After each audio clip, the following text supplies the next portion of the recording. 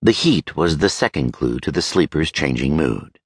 In the short time it took for Roan to walk between the castle gate and the first row of outbuildings inside the stone walls, the weather shifted from temperate summer to sweltering heat.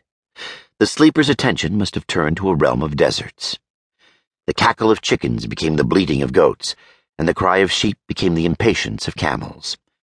Roan smiled at the herdsmen suddenly being dwarfed by their charges, who added spitting to their usual forms of disobedience. Yet Dreamlanders were accustomed to constant alteration. Such was the will of the sleeper of this region who dreamed this realm and everyone in it.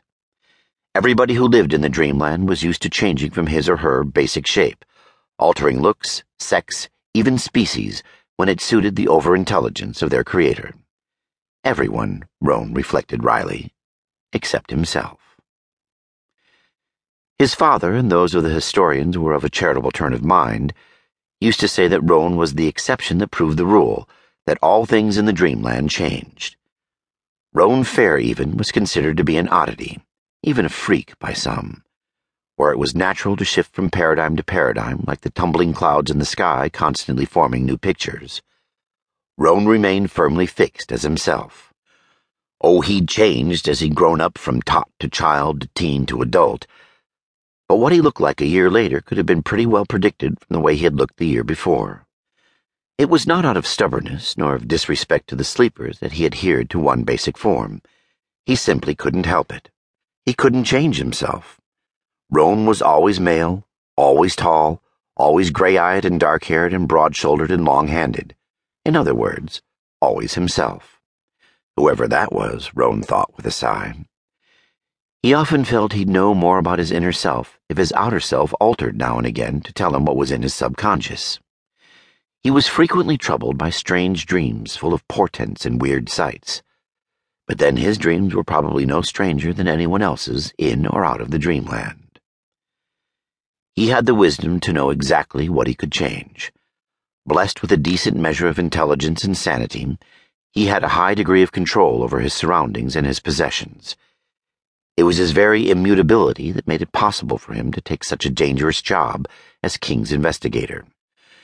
He became aware that his good suit of dark wool, tailored silk shirt, and necktie were far too hot for this desert, whereas clothing, like all other inanimate objects, tended to follow the sleeper's design. Anything touching, or indeed immediately near Roan, stayed as it had last been put. Roan set his mind to conforming his clothes to a more suitable costume. The fine tailoring shifted and flowed like melting wax, picking up lights from the sun and the heady scented gardens that blossomed along the pebbled path. Now he was clad in an ankle-length robe of scarlet and blue silk, over silk trousers draping cool around his legs.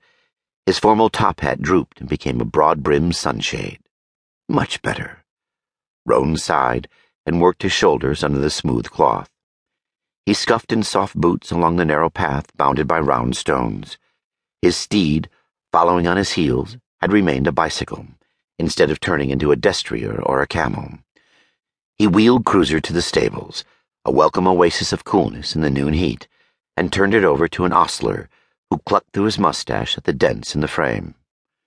"Good as new in an hour, by my word of honor," the man said, touching his forehead, lips, and heart. "There's no hurry," Roan said, returning the gesture. "I'm home for a while."